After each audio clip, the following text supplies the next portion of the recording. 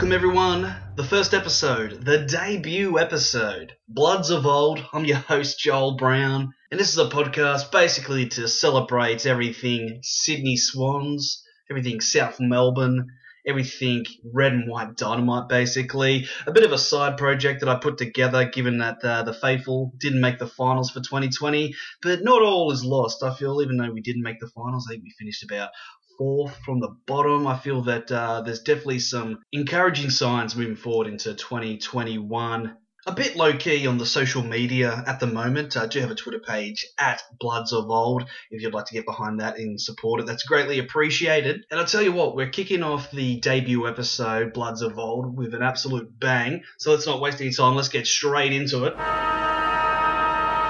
The winner of the Norm Smith medal is Ryan O'Keefe.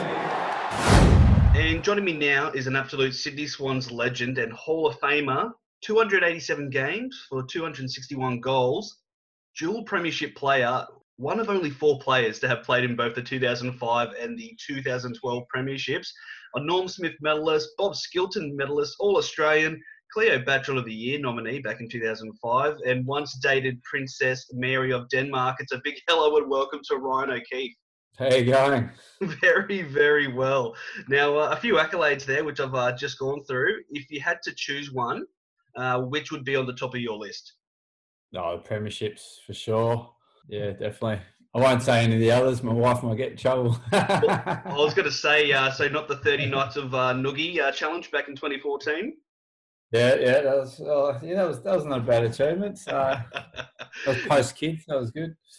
So you hit the nail on the head there. I guess players play AFL to win premierships. You're lucky enough to win 2 of them. And I guess with 2012, one of the highest sort of individual recognitions of having a great game, the Norm Smith medal. How do you rate a team sort of performance over an individual performance when you both win a premiership and a Norm Smith? Because, I mean, we've seen lots of grand finals where, say, for example, the 05 grand final, Chris Judd won the Norm Smith in a losing effort to the Swans. I mean, so that was, I guess, the best of both worlds, winning both those medals, yeah? Yeah, and I just think it's probably just recognition of being able to do your role, do your job, and perform at that higher level in such a big game where it really matters. It's the be all and end all. To achieve the team success, the team goal, but know that you contributed and your contribution was part of winning it. So it's a massive honour, but I wouldn't want one without the other. Absolutely. And I guess growing up, who did you support? I used to follow the Lions actually when they were Fitzroy. So my dad had a stint at the Lions and he also had a stint at the Doggies as well. My grandfather played at the Doggies. So, but I was never really like a passionate one-eyed supporter. I used to go to heaps of games. I used to go to heaps of the Doggies games at Whitten Oval. I'd go to Fitzroy games. I had a mate who was a Collingwood supporter. I just went to games, but I was too busy playing myself. I'd rather go and play and do all that sort of stuff. So, and probably still am now after I've finished. I sort of just like watching the game. I'm not really a fan or a supporter. Yeah, obviously, Swans have got a special part in my heart. But I just generally watch the game. I don't get too upset of who wins and loses. It's actually good to not have an emotional attachment to a team and just enjoy the game for what it is. Yeah, you bang on the money there, because I remember all the times that the Swans would be in grand finals or the finals. You couldn't enjoy, the game itself, and I guess other games happening in the finals. You're always worried if, the Swans were going to win or lose. But I guess when your team is out of the finals, you can kind of sit back and actually enjoy the football and the game. Yeah, exactly. And appreciate the game. I think sometimes as a supporter, and especially the diehard one-eye supporters, they see the game through a very tinted lens, if it's not going all right. And that's why I enjoy just going to the games, just to watch any team. Obviously, I do some stuff for ABC Grandstand. I commentate games, which is good. I go to heaps of games, and you just call the game for what it is. Yes, especially being with the ABC, got to call it down the middle. Can't be biased with them, that's for sure. But if we could go back in time, the Sydney Swans, they pick you up in the 1999 AFL draft. Can you remember what number you were picked with? Yeah, 56. Remember that 56. number? Yeah. Yeah, round 4. Yeah, well, yeah, what a round it was. Just remember just sitting at home and they picked me and it was like, oh, cool. Next day, packed the bag and I was out of there. I was on the plane up to Sydney and I was very lucky to go to a great club, but I didn't care where I went. I just wanted to go. I wasn't going to be worried about leaving home or homesickness or anything like that. It was just get me into wherever it is and let me have a crack at it. Do you remember who were the number 1 and 2 picks of that draft? I think Josh Fraser was number 1. Went to Collingwood. Number 2 was Pavlich. I think to Freo. Paul Hazelby, number 2. Paul Hazelby to Freo. I think Pav was about number 4. It's interesting to sort of look back at drafts. I think everyone sort of bangs on about I think it's the 2000 or the 2000 draft with the likes of Hodgie and Chris Judd. How do you assess the draft? I mean, because there seems to be a lot of expectation on the first few draft picks, but someone like yourself being picked at 56 and obviously going on to have a dual premiership career, it's not a gamble, but I guess it's potential, isn't it, that you're being judged? Oh, there's always potential. You don't know. Number 1 pick could be a superstar or a flop. It's really hard, but I'd say that 99 draft. If you look through that 99 draft, I'd say that's probably one of the best drafts. Bias of all time, but it's not the 1 or 2 players. There are a number of players that had 200 plus careers, premierships, also best and fairest. Like Josh Fraser, Paul Hazelby is a great player. You had Matthew Pavlich, you had Jonathan Brown, you had Paul Chapman, you had Corey Enright, Cameron Ling from the Dogs. You had Bob Murphy, Gene Siracusa. Sydney had myself, Ty Kennelly was in that year. If you go through that 99 draft, the amount of players that had long careers and successful careers is quite astonishing. It's not just a handful of top shelf players. Absolutely. I guess you sort of said you didn't care where you ended up, but you end up in the harbour city. What's your first impressions of Sydney? Oh, it was great. The guys were really welcoming, friendly guys. Just made that transition really easy. Teach a young guy the ropes. The guys had been there for a little while, so it was good. Weather was heaps better than Melbourne, that's for sure. So that was good. I suppose coming from Melbourne's a big city. Going from the city to city is not too bad. Yeah, I think guys that maybe come from a small country town go to a big smoke find that adjustment different, but no, it was good. Now, Sydney, it's, NRL heartland. Did you appreciate sort of being out of the quote-unquote AFL Melbourne fishbowl and sort of going to, a team where you could walk down the street and may potentially not be noticed? Yes, but I didn't know anything different. Like I said, I hadn't played at an AFL club in Melbourne or the other states, for example. You get Adelaide and Perth and it's probably just as bad.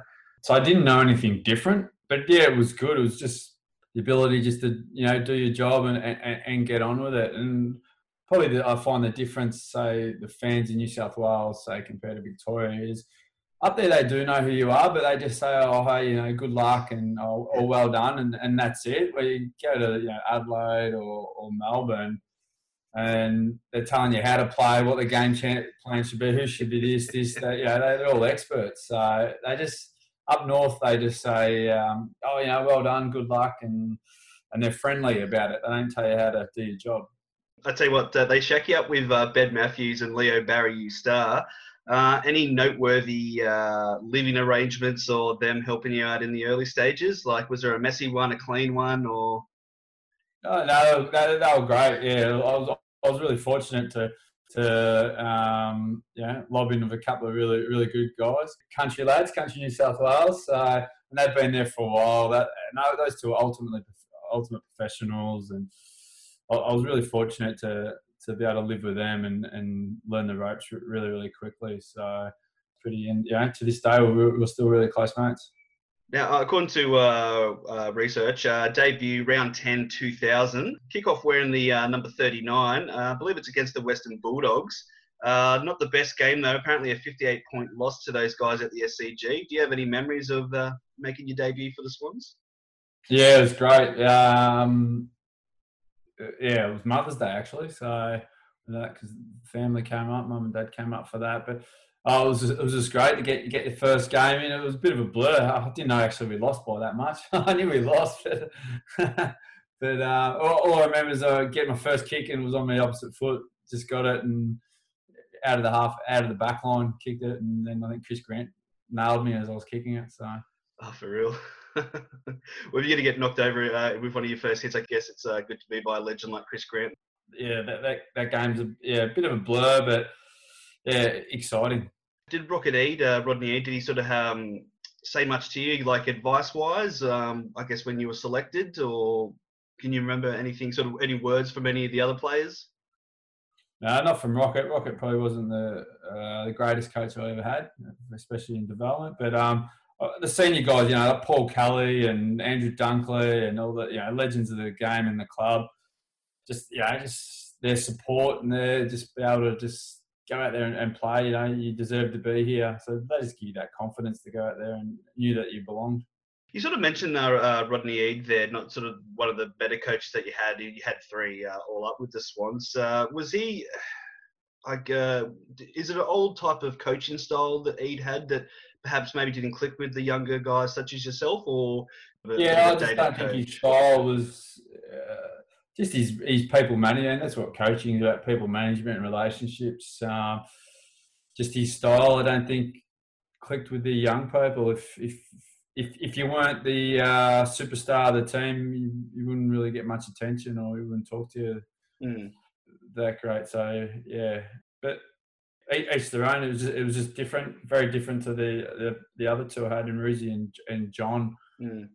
Probably different ends of the spectrum in that case. Any sprays from Rocket? Oh, plenty.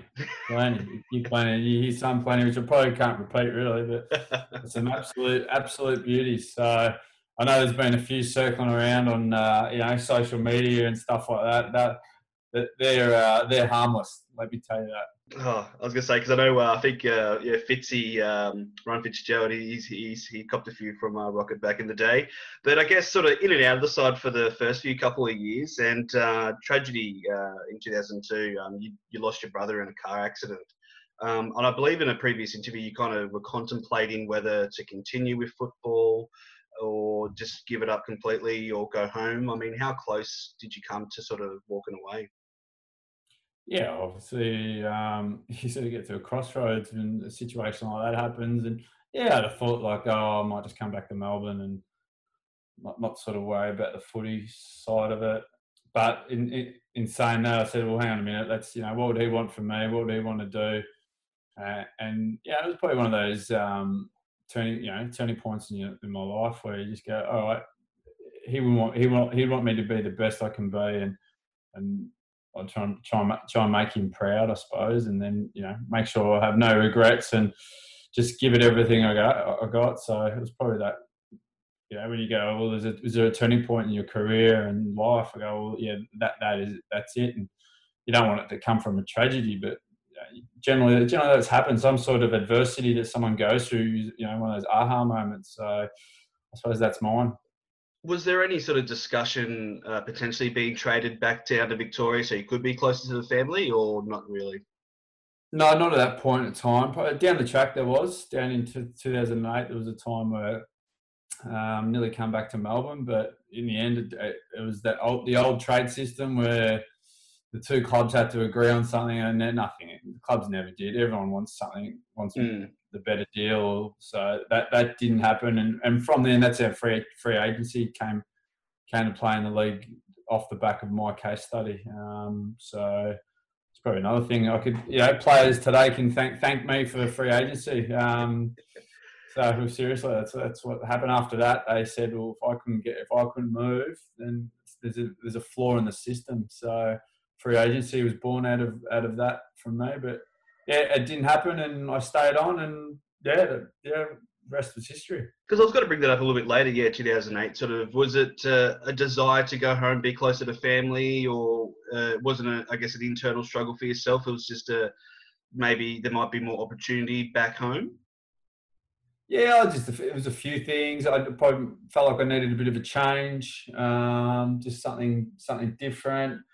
There was a very, yeah, it was a variable of issues. It wasn't just the I've got to get home sort of thing, but just I needed a bit of a change, needed something fresh up, and anyway, it didn't happen. And then that's probably from then on I started playing more just as a midfielder, become one of the comp midfielders. I suppose that's what I needed from that half forward role or something, and that's all I needed. I got that change in a new position really, and gave me a renewed enthusiasm. We've seen recently with Tom Papley, he was requesting to go back home with a trade or that, but he's committed back with the Swans, and kind of mentioned that he kind of had to regain the trust of the playing group. Was it a similar situation for you in 2008? No, not really. Because before it was announced, I spoke to all my teammates about potentially moving, and they were all really supportive. And then once I come back, they knew I was professional. As soon as I come back, it was done as done. I was looking forward. I'm not looking in the rearview mirror. And I suppose if you get back to work and perform and do your role, it is. And people got to look at it now. It's a business. And contracts and money and looking after yourself and looking after your family. It's a massive factor. As a professional athlete, especially in the AFL, your window is very, very small and limited. And trust me, clubs will get rid of you if you're not valuable to them quicker than anything. So if there's opportunities and security, well, I don't blame players for taking that. If Papley had a really good offer from somewhere else, you got to look at it, because if you look at any industry or any business, any executive, CEO, if they get someone tries to poach them and play for money, that's what it is. And look at all the sports around the world. I think AFL is probably once it's getting there, is probably the sport that's lagging in that acceptance of players moving and contracts and stuff like that. But you can't blame them, because it's a short window. Could get injured tomorrow, and that's it. You could be in your mid-20s or early 30s, all of a sudden you're in the work industry and you're back on apprentice wages. Yeah. It's a business at the end of the day, isn't it? Oh, totally. It is totally. And then I know supporters are very patriotic, and that's great. And they're the essence and the lifeblood of any club and any organisation. But they've got to realise it's a job for the athletes, and it's a serious job, serious money. And as I said, clubs are looking at trying to get the best deal for themselves as much as they can. So you can't blame players for doing the same. 2002, interesting and tough year, not only for yourself but the club. Have Tony Lockett, he makes a short stint back with the club. I think it lasts about 2 or 3 games. Rodney Eade is sacked as coach. Club legends Wayne Swass, Paul Kelly, Andrew Dunkley, they retire, and some guy called Paul Roos takes over as head coach. Is it fair to say that 2002, at least the first half, was a pretty turbulent year at the Swans? Yeah, it was. And I really wasn't there for the first half. My brothers, I stayed in Melbourne for a fair bit, and I had a knee injury as well, which I had from the previous final, like the year before. I wasn't really around much that first half of the year, and as I came back, I was more in rehab and tried to get back. And I probably didn't start playing until Roosie took over. You could just see when Roosie took over, just the release and relief from everyone around the club. It was like everyone's walking on eggshells before that. And then once he took over, everyone relaxed. And then I think Roosie had the last 10 games. I think we won 9 of the 10 pretty much. And we were just on this roll because everyone was relaxed and everyone was just to play footy.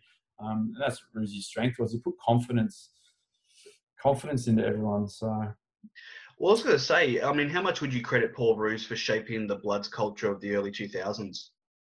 Oh, instrumental, really. He got rid of the people that he thought that didn't want to get on there or were going to sort of negatively affect what we wanted to achieve. We had a core group of younger guys, probably around a young group, group of 20 of us probably, or in that sort of good young age bracket. We all wanted to get something. We all got on board and we created something. In that 2003, that's what we started the Bloods culture, really, But he just empowered us, and then from then on, it just grew and just kept getting stronger. And people that came into the club bought into it, and became a really powerful thing. It lasted a long time. I remember a previous interview, you kind of said if there was a player sort of interested in coming to the Swans, he would kind of bring it to the playing group first before any sort of, I guess, negotiations or things like that, and somewhat of an agreement with the playing team. Was there any names, I guess, that were brought up that were nixed or not agreed to, I guess, come to Sydney? Yeah, all the time to the leadership group. Just thinking of this player and would we think they'd fit and stuff like that. Yeah, there's a few players that names were floated. I don't really want to dip anyone in, but I was going to say any names that would surprise Swan supporters. there's probably one guy that went from Carlton to Brisbane. I'll let everyone think about that. Yeah. I'm picking up what you're putting down. Yep.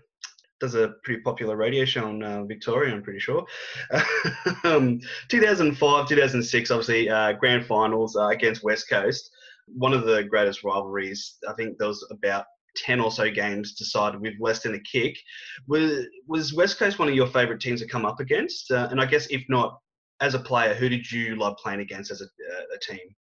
I just knew those games are going to be tight and like physically and mentally, exhausting games. And a lot of them were finals. So yeah, you like playing because they're finals, but sometimes you like an easy kill. So, but yeah, I suppose that rivalry. You talk about rivalry in close games.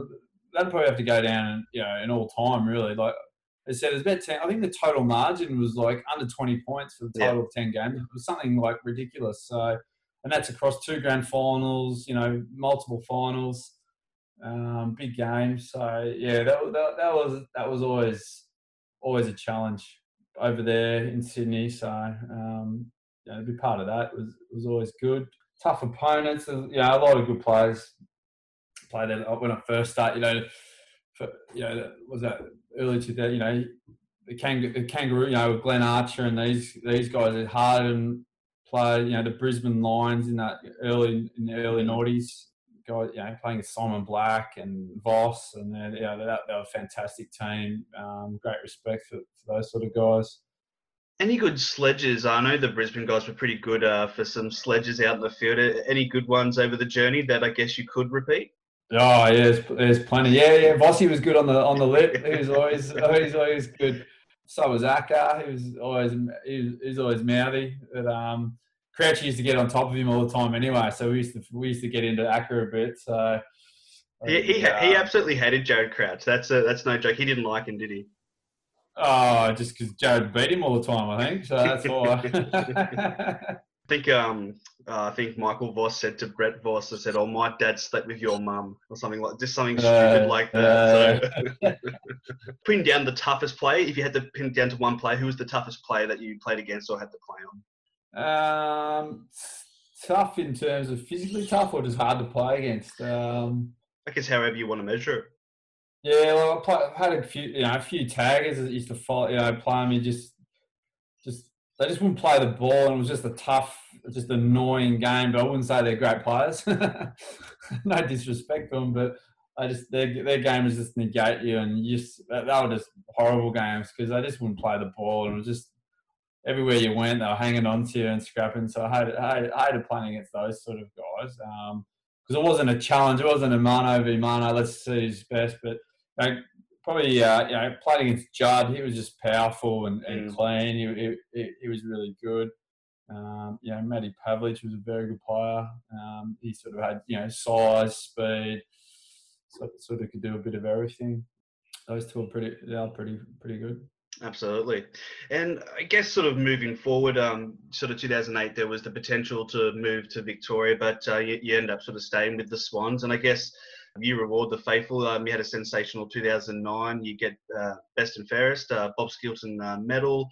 And not too long from there, this is when John Longmire takes over from Paul Roos. How would you describe that transition from Paul Roos to Horse? Oh, it was pretty smooth because John had been there since day dot. Roosie took over. So what do you have, 9 years under him or something like that as assistant? So John had been there the whole time. So the transition was very, very smooth. The cultural aspect and the feeling around the club was the same. But probably what maybe just gave the team a bit of a spark at that time was John just sort of introduced a slightly different game plan.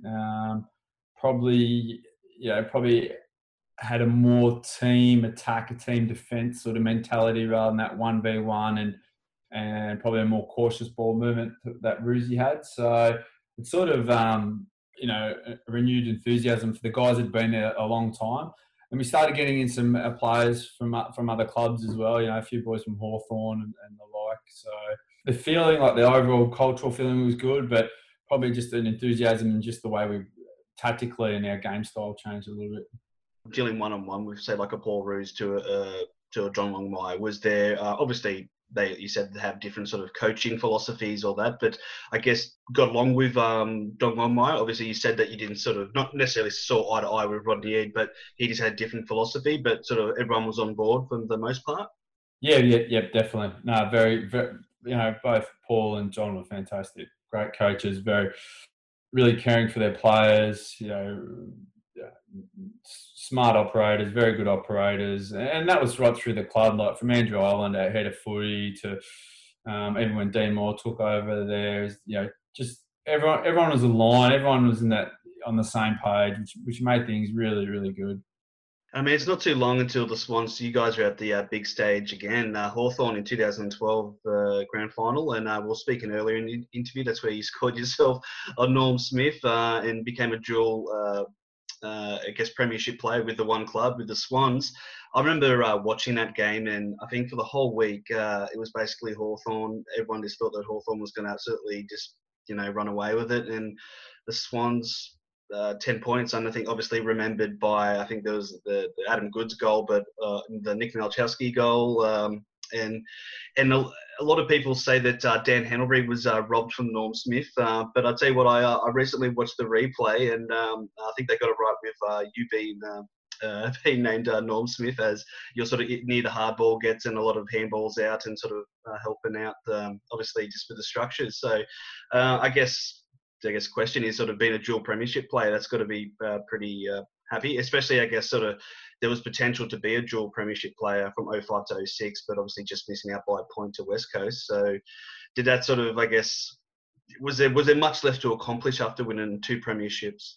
Oh, when you win one, you want to win another one. Yeah. It's a great feeling. And I think being a dual premiership player can just solidifies the career. Like, not disrespecting a premiership, but some players and teams can fluke a premiership. Be the one-off. Look at the Bulldogs, for example. They win one. They win one out of the box in 16, and you haven't seen. They haven't had a yelp since. That's still a sore point for me too, Ryan, as a Swan supporter. Yeah, but, so to be able to duel, it just solidifies. All right, no, this is the you're the real deal. And as mentioned before, to win a Norm Smith on top of that is just.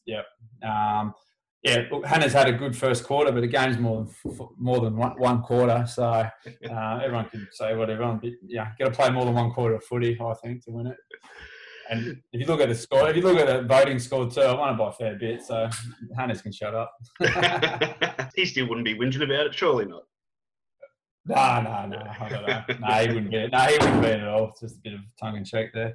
And I guess so from 2012, 2013, I think the Swans, you make the finals. I think get knocked out in an elimination final. But I guess what's happening on the off season with 2013 going into 2014, someone that I've kind of described as the Tony Lockett of this generation at least, Lance Buddy Franklin, linked to the Swans and comes to the club. 2014, I guess, this is sort of, I guess, a bit of a transition period for yourself, trying to, I guess, get into the side. You eventually retire at the end of the year, but do you sort of have much to do with Buddy Franklin? Do you think, there was lots of concerns about the Bloods culture being affected? Do you think that was nixed pretty early on with his time with the Swans?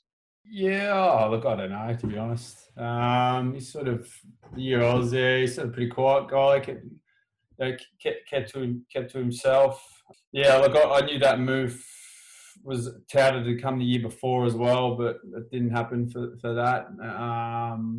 But yeah, I suppose that 13 year, we were just decimated with injury. We got to the prelim against Fremantle, and I think we had 8 of our starting 18 out. there was a big workload on a lot of us that played every game to try and get us to that point. So I thought we did really well to get to the prelim that year, the amount of injuries we had. But yeah, then the big news to get Buddy over. Yeah, it was just one of those things, I think. But yeah, I don't know. How do you judge the success of that move in a club? It's hasn't brought across the premiership, so. You're correct. It hasn't brought a premiership, but I mean, they've played in I think it was 2 or 3 grand finals with Buddies. But I guess that's football. At the end of the day, you win them or you lose them. But I think I don't know. Maybe I'm comparing him to Tony Lockett, but I kind of feel there needs to be somewhat of a marquee player like that, especially in Sydney, where it can be. If the Swans were not doing so well, the fans could be potentially a little bit fickle at times. But I would rate it as a supporter as a success. But I guess did the inclusion of Buddy Franklin, did that sort of put you on the outer within the team? Well, if you look at it, it sort of did, didn't it? I had to. I was really forced to retire, and then other players had to go before that to get him in. And then, in terms of if you look at the Swans list now, so I'm not in the Sank at the moment. Has it left a hole in the middle band of their list? They've got some good, fantastic young players. I think they're going to be really good if they can keep them all together. But there's nothing in between. Is that going to put the Swans in a hole for the next 2-3 years? Who knows? I'm not the decision maker in there, and everyone's probably got their own thought process on that part. Yeah, I suppose if the fans, if the fans think it's success and the club thinks it's success, it is. What my opinion, it doesn't really matter. But I suppose it's always that balance of picking for the now but looking to the future. Has it jeopardised what the future looks like without winning those grand, that made 2 grand final, 14 and 16, without winning them. If you look down in the history book, did it work for arguably, or probably these next 2 or 3 years will determine, is the Buddy effect, is it killed the list? It's going to take a long time to get out of there. Don't know. From the Sydney now, I think when Lockett and Roosie in '95 went to Sydney, I think they needed a marquee player, and even probably when Bazza Hall turned up, we're still finding our feet. Sydney did need a marquee player, but I think the club's established now and as a club in entirety, as a powerhouse in Sydney. I don't think it needs marquee players anymore. I think it needs, the club needs to stay strong and be successful to bring in a superstar. I don't think it's going to make a difference to the game there, because I think it's finally got over that hump and established itself. I always look across any sport, probably except for basketball, because one player can make a huge difference. But whenever any team from any sport gets one big superstar player that jeopardises other people in the list or people who have been there in the list, generally doesn't work. I think it sort of does chip away at the culture and chip away at the foundation of the club a little bit. That's the way I sort of look at those things. And you said you wanted to play on. You eventually do retire at the end of the year. I guess, was it sort of just to be a one club player? Was that a goal or an honour type of thing, or it just, if you were to transition to another club, I guess what was the thought process there? No, I wanted to play on, and then. I was thinking. I was factoring in my family a bit in terms of if we had to move, would it be only for another 1 or 2 years and maybe move again? I didn't want to do that to the family. My kids were, starting school and all that stuff. Selfishly, if I look back at it, I wish I did play on a bit. You sort of, I don't know, you sort of sit there and watch the game and you see some players that are running around, you go, oh my God, I should be still out there. Probably one thing I probably do regret a bit is maybe I probably should have kicked along, seeing what some other players have done, gone to other clubs and sort of played that, playing coaching role, just sitting off half back, not picking up anyone and just floating around out there. Probably, that's probably one thing I probably did. But any early negotiations with anyone or no? Yeah, I spoke to a few, but the thing that probably hurt me a bit was the club knew what they were going to do with me at the end of the year before, like in the off season the year before. If they told me then and go, look, this is what we're going to do, yeah, we're going to play young guys and this is what's happening and you're probably not going to play. Well, I would have accepted that and said, yep, okay, cool. No, all right, that's your decision. That's fine. I understand it's business. Sports are business and you want young guys and, that's fine. But if they did in that October period, that would have given me an opportunity then to go, okay, I can look elsewhere and go get a job. But what ended up happening, not telling me until the first, week before the first game, so this is what we're going to do. I was left stranded for 12, like a season. And then when you're talking to other clubs and they go, oh, how come you're not playing and all this sort of stuff, it really, really cost me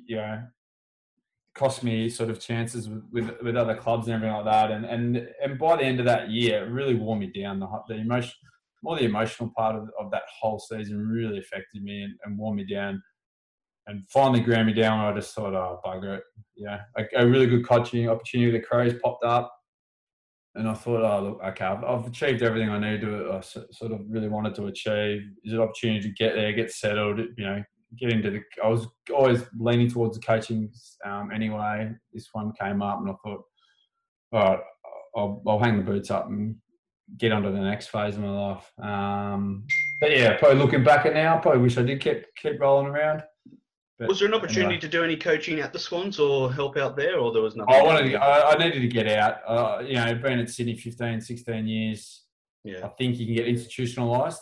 You can see everything in the one bubble. So to get out, I wanted to do that. The idea was I'll get out, it's like leaving home, get out, explore the world and come back to the nest. That was probably the thing. Get out, go, float around and then, one day get back to Sydney. And you're in the City of Churches, the midfield coach for the Crows. Who was the head coach at that time when you went over there? Phil Walsh was the first coach. Yeah. And I mean, obviously the tragedy with Phil Walsh, I think was that the 2015 or 16 year. But I guess how'd you find Adelaide and I guess navigating as a coach as opposed to a player? Big transition, I'd imagine. Yeah, it is a big transition. So uprooting the family and moving that and transitioning, putting the kids into school and doing all that. And it was easy for me because I'd go to a footy club and instantly I'm amongst people. For my family, it was tough because not knowing anyone. So that was really difficult. Going to a club with a totally different culture, a city and a state with just totally different philosophy in footy. Like going from a Sydney, as I said before, to a real parochial town that's still stuck, in the early decades, and just the mindset of the fans, and it still baffles me sometimes thinking about the stuff and dealing with the SNFL and all that sort of stuff. So it was quite different, and then sort of trying to navigate and coming from a club, a successful club, a very successful club, come to this club that's a big club, like there's plenty of money, plenty of resources. It's a big club, but hasn't really been on the success. They're still living off the 97, 98 grand finals and trying to implement things and put of what I've seen and what I've done, trying to implement that, but getting a bit of resistance. So, and that's probably in the end. I found that's probably what I did find there was just a lot of resistance to anything change or anything new or anything from somewhere else. So I had enough of that after 4 years. And I believe you kind of said in a previous interview, sort of you as a player, you wanted to get the best out of yourself or willing to do what you need to do. And I guess you sort of mentioned resistance. You came across players that weren't, I guess, of a similar mindset or not that you wanted to control them, but, as an assistant coach, you can only control so much. At the end of the day, it's up for the boys to do it on the field. And was there sort of like a bit of a helplessness feeling, if that? Yeah, a bit. And I say that, and I've still been in the coaching and coaching caper till now, and coaching junior development and all that.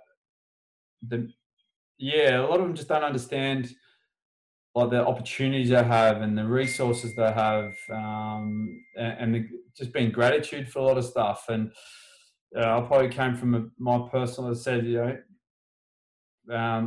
worked extremely hard and didn't take anything for granted and just gave it 100% all the time. And to have people that have this sense of entitlement, and I found that, and that was probably my biggest challenge as a coach, to go, why don't they see that? Why why aren't they trying harder, or why aren't they valuing this, or they don't see this opportunity. But I can't judge them for that, because they're different. They've sort of I haven't been in their shoes. I don't know why, but that's probably the thing. You feel hopeless as a coach, and probably also as a coach, your performance is judged on other people's performances. So as a player, you're really in control of your own destiny. If you work hard, you put in the work, you're playing, you're doing it, you sort of control it. As a coach, you're relying on the 20, 30 guys out there doing the work. You know what I mean? Yeah. And if they're not doing the right thing or whatever, and their performance is poor, well, that reflects on you, and that sometimes that can be a challenge. Well, we've got Matthew Nicks, a former Swan, there as the head coach now. They didn't have too great of a season this year, but I mean, looking at this year, will this year, when we look back at it, have an asterisk next to it? It's been a compromised season. Will we be calling it the COVID Cup for the Premiership? Well, yes, it will be, but no, because every team's in the same position. Like, it is what it is. That's what this competition was this year. These are the parameters, and everyone knew what it is. Let's deal with it. It's no different to a normal year. What's a normal year? Sure. If the Victorian clubs are going to complain about travelling, hey, what has the interstate club done all the time? Like, Richmond and Collingwood, oh my God, they haven't played all their games plus finals at the MCG. They have to play it in Brisbane. Hey, what do you think everyone else has been doing? So these are the parameters this year. Just deal with it, and that's what I think. The winners whoever wins this year is a deserved winner, because these are the challenges. This is what was set up, and everyone played the same rules. Everyone played the same length quarters. Everyone had the same sort of thing, and it's who's dealt with that and got on with it. Being in the intersanctum of the Sydney Swans, was there a very much an us-them mentality in the sense of the Victorian clubs and I guess the AFL? Maybe at least coming off being very kind of biased to Victorian teams. Was that a real thing within, I guess, being in an interstate club? Oh, no, it wasn't against Victoria. It was us versus them, but everyone. Like, we knew what we wanted to be. We knew what we were about. We knew how we wanted to play. We knew how we wanted to be as a club, and whatever mattered was what mattered in the inner sanctum. We didn't care what happened outside our clubs. It wasn't a Victorian thing or a Western Australian thing. It was just us being really confident about us and who we're about, and we're against everyone else. And Eddie Maguire not attacking the collar, or there was no issues? Oh, don't get me started on that point, really, seriously. But I'm living in Melbourne at the moment, but people, talk about that. But people talk about stuff they don't know about. It's like, have you lived in Sydney before? The cost of living is more. Like, seriously, like, oh, you only got all these players because you got a bit extra cash. Well, the rent's twice as much. Well, and if you look at any business around in between Melbourne and Sydney, if a company wants to recruit someone to Sydney, they've got to increase their wage, because if you're on the same wage living in Melbourne and Sydney, the lifestyle is better in Melbourne because you've got more money. It's simple economics. Yeah. Go down a rabbit hole there. Preaching to the choir. No, but let's talk about what you're doing now. You're the general manager at the Kalara Foundation. Can you give us an insight? What is the Kalara Foundation? Yeah, Kalara Foundation, it started with Kyle Vandekott, ex-Olympian, hurdler, champion athlete of Australia. Him with a couple of guys that had this concept of there's a real gap here in our country with support and employment and housing for Aboriginal people in our country. So they've started Kalara Foundation, which is a support and employment program. So we help also find jobs. We've got connection with industry, government bodies to help find jobs, but then provide the support, the housing, the education, the mentoring, all that sort of stuff. So that's what Kalara Foundation's about. I had conversations with them late last year to come in and help with their mentoring and leadership coaching program. But I just, I enjoyed it, got on board and started doing more, and they asked me to be the general manager, which is good. So yeah, we're based in Victoria, going to New South Wales, Queensland. So rolling this program out nationally, which is very exciting. I have a radio background, and COVID-19 really affected the radio industry. A lot of people were made redundant, had lost their jobs, and the big thing was sort of, if you're a radio person, sort of having transferable skills to other, I guess, industries.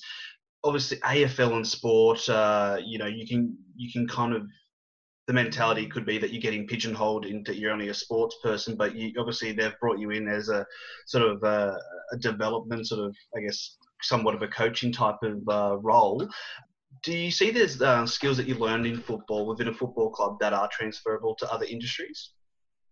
Oh, definitely, and that's probably why elite sports people or people been top of the game a long time are very employable, because there's those traits of work ethic, discipline, stuff like that. I've got involved, but I've also the network you make. That's probably why in my role as general manager, very disciplined, organised, structured to help with all our operations stuff and everything like that. Some of the technical skills you can learn. And I think if you're that sort of person, you'll find a way to learn anyway, and then just practice. It's like training. You just got to practice and learn things. But to be organised, scheduled, the network you have is quite large. If you've been in professional sport for a long time, you have the privilege of mixing with a lot of very successful people in the business and charity, corporate world. You go to any functions and that you're always talking to them, and people want to talk to you. So you do have that advantage of getting your foot in the door a lot of the time. So that's been a big plus for me, and for me to use it to help other people. This foundation's about trying to help other people. We're non-for-profit. We just what we're getting, we put into our programs to make sure it's bettering people. And the huge thing here in Australia about closing the gap. Now there's a massive discrepancy between our first Australians and everyone else. And if people want to find out more about the Killara Foundation, and I guess if they want to donate or just find out more information, what's the best way to do so?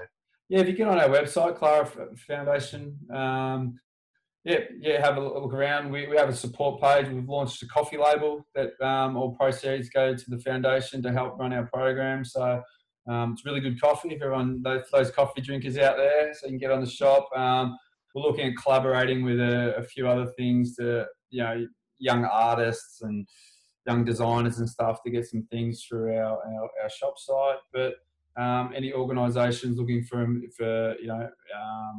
employ Aboriginal workers or donations and all that, jump on our website. And before we do wrap up, you were inducted into the Sydney Swans Hall of Fame back in 2018. Got to be happy with that honour. Oh, definitely. Yeah, definitely. As I said, like you look back and something to be really proud of. I know my kids. I was like, my kids are old enough they can remember me playing, and they know, and they get a buzz out of it too. And just to be able to share that honour with your family, I think that's really, really good. But I suppose when you look back at your career now, after it's a few years down the track, to be proud of something that you put a lot of effort, and it's a lot of effort. And I think if you're going to be a professional athlete, it's quite a selfish thing. It puts a lot of strain on your family around you, because you've got to be very focused. You've got to be all in. But to put all that effort in and get reward for it, I think that's something that you can go, I'm happy with that stage of my life.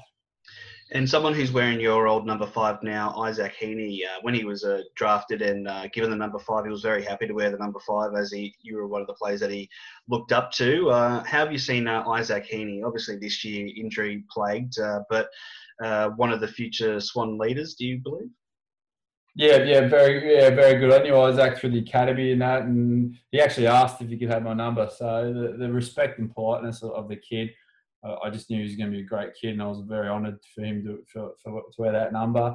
As I said, I think the Swans have got some great their young players are really, really good. If they can keep them together, and those players want to stay together, as I said, they're going to be As I said, it's modern business now. Other clubs are going to circle around and throw big cash and that to try and get them away. But I reckon if that core group of players can say, let's stick together, it might have to take a little bit of a less contract to keep together. But if you get a good core group of players that play 100, 150 games together, that's a very, very good base for a premiership team.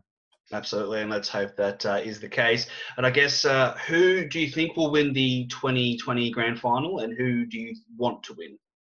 I hope for a Brisbane Port grand final. And I wouldn't mind seeing the Lions. Obviously, I used to be an old Lions. So we've got a little bit of connection there with the dad playing for Fitzroy. So yeah, I wouldn't mind seeing Brisbane win it. And if they were to get there, obviously home ground advantage. So it'd be interesting to see the first ever night AFL grand final. What's your opinion on that? Should it stay as an afternoon thing, or if it goes well this year, could we see the AFL transition to night grand finals or evening grand finals from here on in? I prefer the day. It's a big day. It's a big build up. Like, if it's a night game, the players are sitting around using so much energy, waiting for it. And I think with the day, when you actually go to the ground at not this year, but generally the MCG, there's a lot going on, and then the after stuff. Night game finished way too late.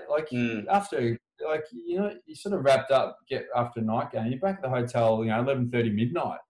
And if it's after a grand final and you want to celebrate or even commiserate or whatever, it's midnight before. It's just stick to the day. I think it just works really, really, really well.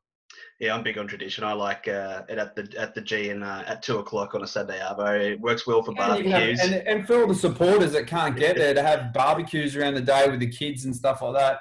With night games, it's too late for the kids, and you're not going to barbecue. So stick to the day. I think it suits everyone better.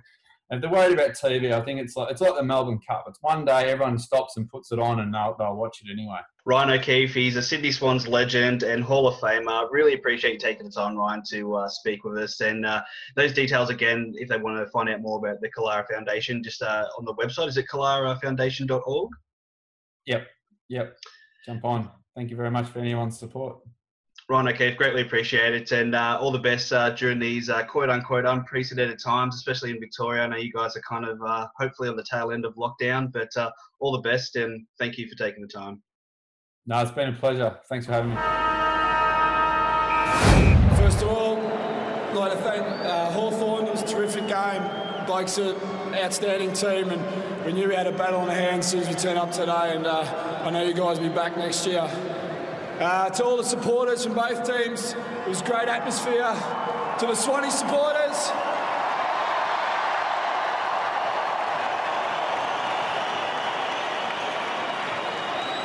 you're a tremendous bunch. You support us all the time. Thanks to the old South Melbourne supporters and all the ones from Sydney.